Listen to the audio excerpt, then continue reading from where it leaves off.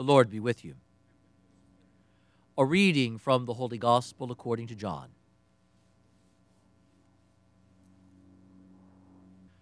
Jesus said to those Jews who believed in him, "If you remain in my word, you will truly be my disciples, and you will know the truth, and the truth will set you free." They answered him, "We are descendants of Abraham and have never been enslaved to anyone. How can you say, 'You will become free'?" Jesus answered them, "Amen, amen, I say to you, everyone who commits sin is a slave of sin. A slave does not remain in the household forever, but a son always remains. So if the Son frees you, then you will truly be free. I know that you are descendants of Abraham, but you are trying to kill me because my word has no room among you.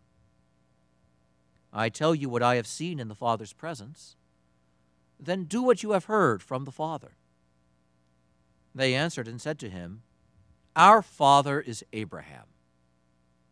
Jesus said to them, "If you were Abraham's children, you would be doing the works of Abraham. But now you are trying to kill me, a man who has told you the truth that I heard from God. Abraham did not do this. You are doing the works of your father." And so they said to him, "We were not born of fornication. We have one Father, God." Jesus said to them, "If God were your Father, you would love me. For I came from God and am here. I did not come on my own, but he sent me." The Gospel of the Lord.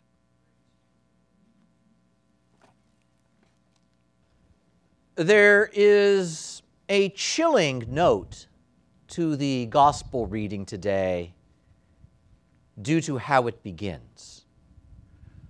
Jesus spoke to the Jews who believed in him.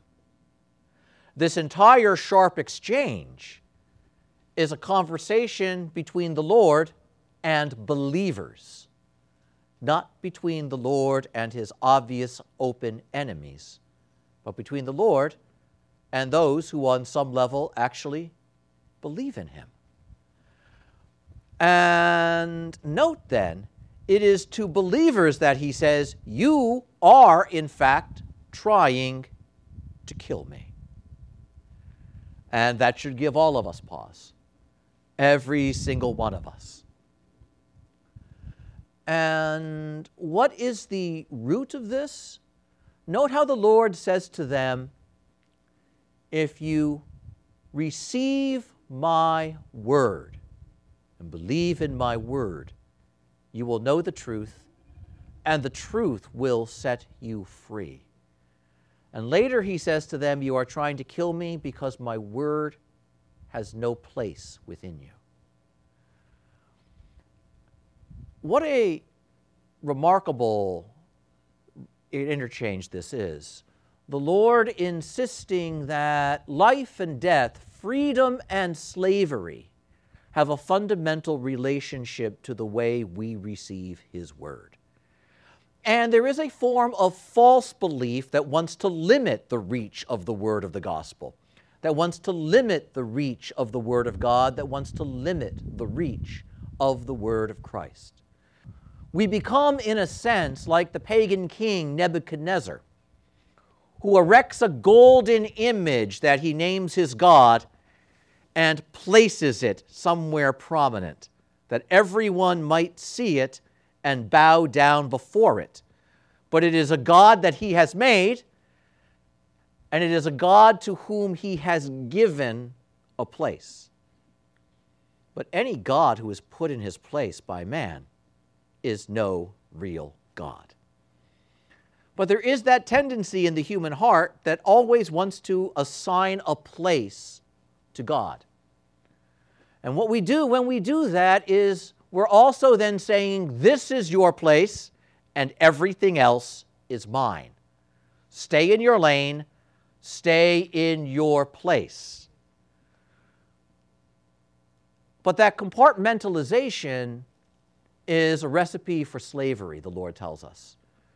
We think we are in control. We think then in our freedom we can do what we want as long as God is in his place. But note what the Lord says. This assigning a place to God, this limiting the reach of the word, is really simply a matter of opening a space for sin, opening a space for disobedience, opening a space for the works of death. And in that false freedom that says, I am in charge and I am in control, what do? What is wrong, what has no value, what is no good, and what does not produce or sustain life. We do the works of sin and darkness, and therefore we enslave ourselves to those things. And so note, we will always end up obeying somebody. None of us is so free we obey no one. We obey our impulses, we can obey our urges, we can obey our anger, our resentment, our fear, but we'll always obey something. Or we can obey the word of truth. And that is the only obedience that produces freedom that is meaningful and freedom that is real. Because real freedom is not the ability to do what I want. It is the ability to do what is right. It is the ability to do what is good. And only one who knows the truth can choose what is right and choose and do what is good on a regular basis. Note how important that is. And as Jesus speaks about these things, there's something in the heart of these who believe in him that bristles at this, because the heart of man doesn't like to be limited. The heart of man thinks that in knowing and following the truth, that is somehow limiting me, when in fact it's what opens up my life to real possibility. And so note, this clinging then, this clinging to the distance of we're from Abraham, and the Lord placing before them, no, you're not really. Biologically, yes, you are his descendants that way. But spiritually, you are not. Because Abraham left everything behind for the sake of the word that God spoke to him and the promise that God made to him. And you want to leave nothing behind for God. You cling, rather, to the trappings of slavery. Even saying then we have never been enslaved to anyone, and the Lord might well point out, well, we do read something else in the book of Exodus.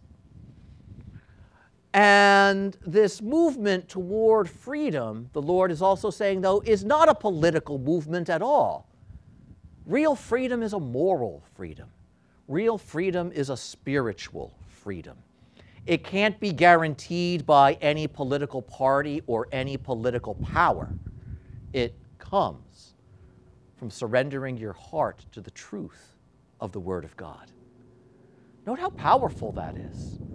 And the Lord now is insisting that how we respond to him, how we receive his word, is absolutely decisive for living with true human freedom, the freedom that God, when he created us, intended us to have. This is very important and illustrated for us in our first reading with the three young men, Shadrach, Meshach, and Abednego. This reading every year that tortures the lector who has to proclaim it. And this remarkable incident, they are not politically free. They are exiles, members of a conquered people, effectively slaves in the court of the pagan king. They are not free men in any political sense. And so note however, that they live and act with a certain freedom that is not determined by any political power. The political power says you must bow before the golden idol that I have set up. And if you do not, the consequence will be immediate and terrible. And there is nothing you could do to prevent it. And who is the God who is mighty enough to prevent it from happening? And that's a serious question. That is a serious question because this is the full power of the king. This is the full authority of the state. This is not simply a bully individually speaking to a victim. Oh, this is much worse, and this is much bigger. This is the ruler who conquered Israel in the first place. This is the king who destroyed the temple speaking. This is the king who deported these young men from Jerusalem to Babylon speaking. This is the king who said, I destroyed your temple and your God didn't stop me. I conquered your nation and your God didn't stop me. You bow to my God, or you will die. And who is the God that can stop me from doing that? What a powerful question that is.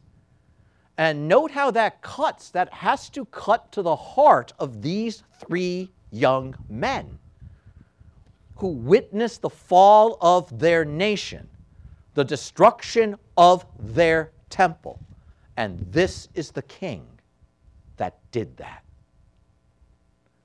And so their answer to the king is all the more remarkable. And note, if anybody has a reason to say, you're right, we're done. We'll do what you say because quite clearly you are the mighty one, it's them. And yet, in spite of everything that has happened to their people, their nation, their land, their freedom, they will not give up who they really are. They are servants of God. And they will not change that, even in the midst of the horrifying realities they have lived through, and even in the face of the murderous threat that the king is breathing out against them. And so they say to him, let everyone else bow to your God. But we won't. We will bow only to the living God, not to yours. What a remarkable statement that really is. And note what we see here. We see a physical incarnation of that gospel antiphon that we chanted before reading this dialogue between Jesus and the Jews who believe in him. Blessed are they who receive the word with a generous heart. In other words, a heart that opens fully, a heart that listens completely, a heart that fixes itself on the word and wants to respond fully to it, not partially, not reluctantly, but joyfully. These men whose lives are characterized by that, by a generous opening of their heart to the way that God has given them to live, are not going to lay that aside, because despite all worldly appearances, they are more free than the king who threatens them. The king whose reputation is so easily threatened and wounded if someone disobeys him. Note the contrast. And so these men say to the king, maybe our God will save us, and maybe he won't. But our relationship with him is not based on that. And so do what you will, and our God will do what he will. But we will be faithful. Again, what a remarkable act of faith that is.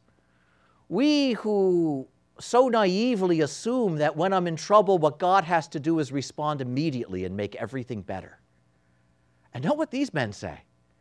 Maybe he'll recognize us and reward our faithfulness that way, and maybe he won't. But we're not in this for that kind of a reward. We belong to him. That is who we are. And so we will belong to him, whether he saves us, whether he doesn't, because we will not belong to the golden idol that you have set up. What a remarkably powerful statement of faith. As they're heating the oven, these men are saying this. As they're being bound so they can't resist or escape, they are saying this. And so all of the rage of the world comes against these men. And why? Because they insist on living according to the truth that they know. And note, they have no political freedom. They're effectively prisoners now. They have no physical freedom. But note the great moral freedom they have, the great spiritual freedom they have. And as their physical and political freedom is taken away from them, their moral and spiritual freedom shines all the more clearly, all the more brightly. And from these three young men, the mighty king feels threatened because they're free and he's not. Note how remarkable that is. This contrast between real freedom and false freedom, the false freedom of the king and the real freedom of these imprisoned men. This is what Jesus is speaking about. And so it is that exposed to the burning heat of that blazing furnace, the bonds fall off the men, their voices are lifted in prayer, and an angelic being stands alongside of them, and they emerge unharmed. A miracle so striking that even the pagan king must praise the God who effected that deliverance. Who is the God that can save you from my hand? Now he knows. Now he knows that there is such a God. And he also knows then that anything he did to the temple in Jerusalem, to the king in Jerusalem, was not merely because he was strong and powerful, but because God allowed it to happen. Note the difference. Note the difference. And he sees now he was merely an instrument in the will of God. Not so free an agent as he fancied himself. Not so mighty a ruler as he pretended to be, as he assumed he was, because there is a power greater than his own. A power so great, it stands on the side of these three young men, and all of the power of his empire cannot harm them. Receive my word. Live according to my word. You will know the truth, and the truth will set you free, because it is the only source of freedom. Amen.